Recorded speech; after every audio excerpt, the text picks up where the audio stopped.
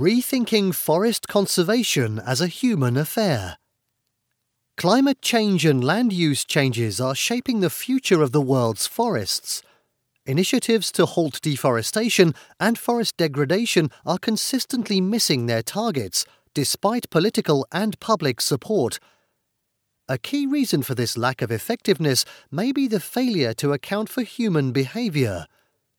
Dr. Claude Garcia and Dr. Patrick Weber, from the French Agricultural Research Centre for International Development and the Swiss Federal Institute of Technology, use theoretical models and games to demonstrate how accounting for social and behavioral factors could significantly improve the outcomes of forest management.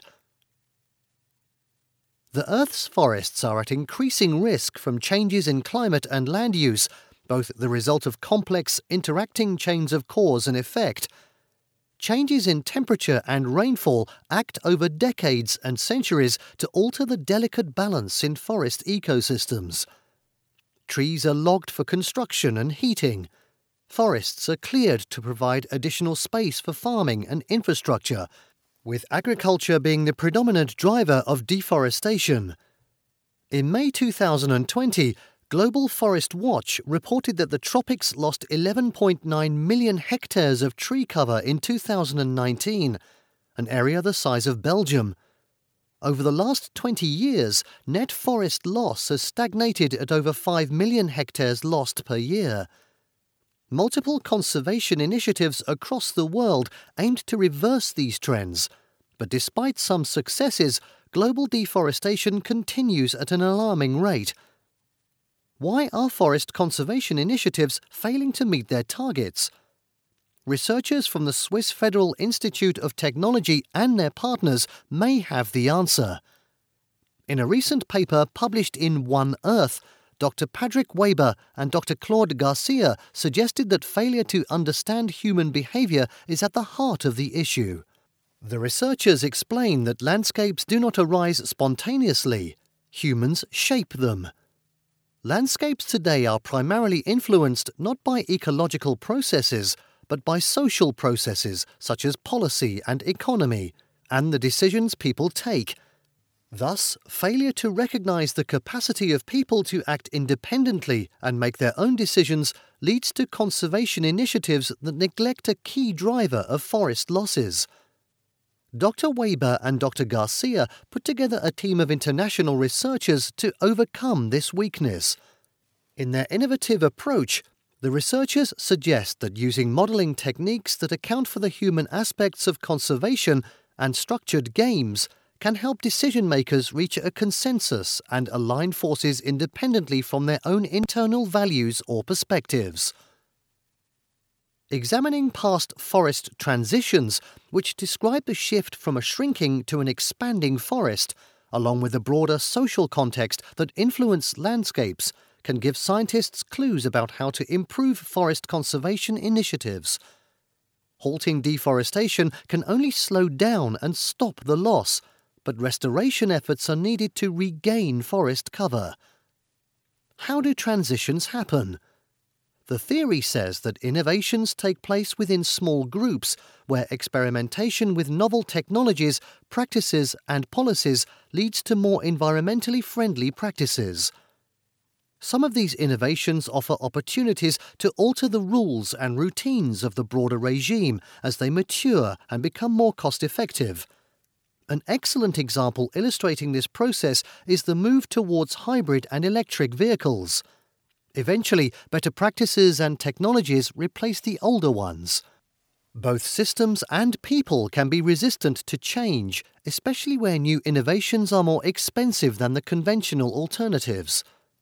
The social context is shaped by the political, social, and economic trends, and the values and conventions within society. Although pressure from the public can produce opportunities for shifts in industry practices at this level, conflicting values and opinions within society can undermine efforts for improvements. This suggests that for transitions to happen, there must be pressure from the public, with new values making it possible for innovations to take over.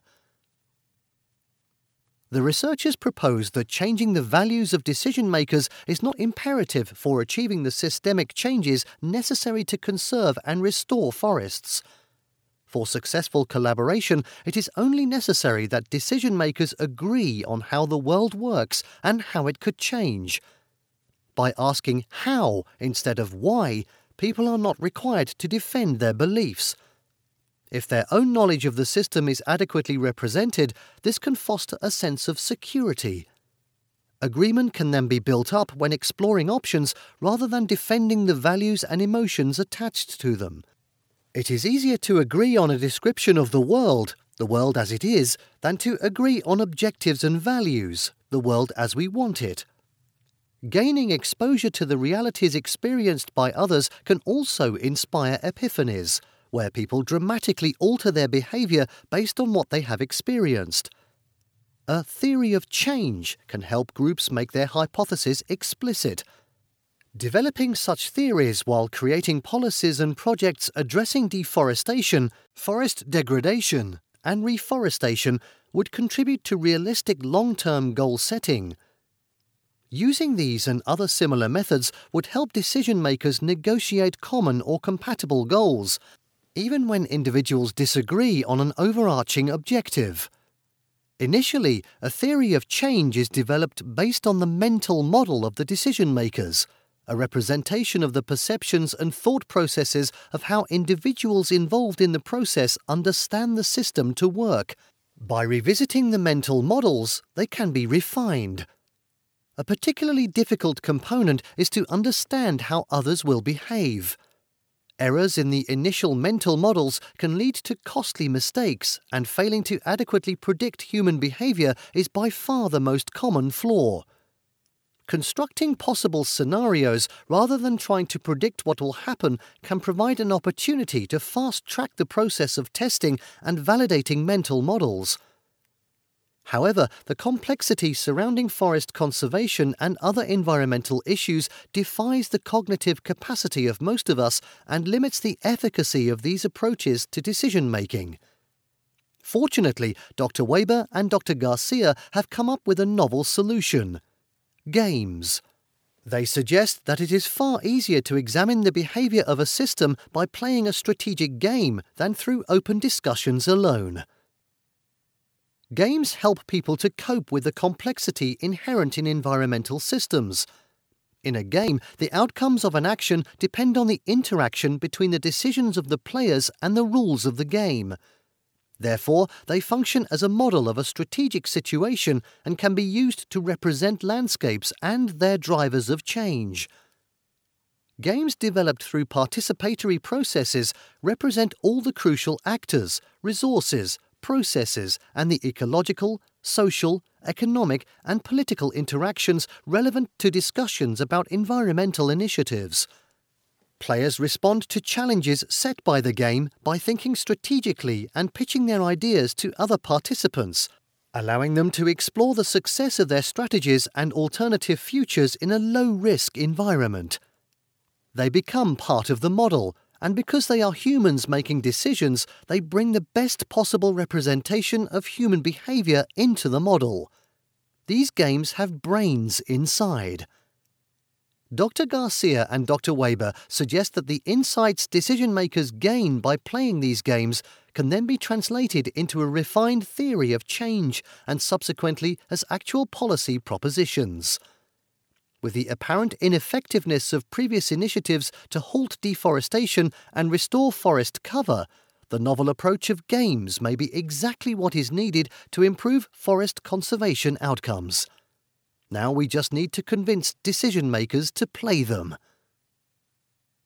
This SciPod is a summary of the paper The Global Forest Transition as a Human Affair from One Earth. Website https://doi.org/10.1016/j.1ear.2020.05.002. For further information, you can connect with Patrick Weber at patrick.weber, that's Waeber, at usys.edu. claude.ethz.ch or Claude Garcia at claude.garcia, that's CLAUDE. Garcia at cirad.fr, that's CIRAD.fr.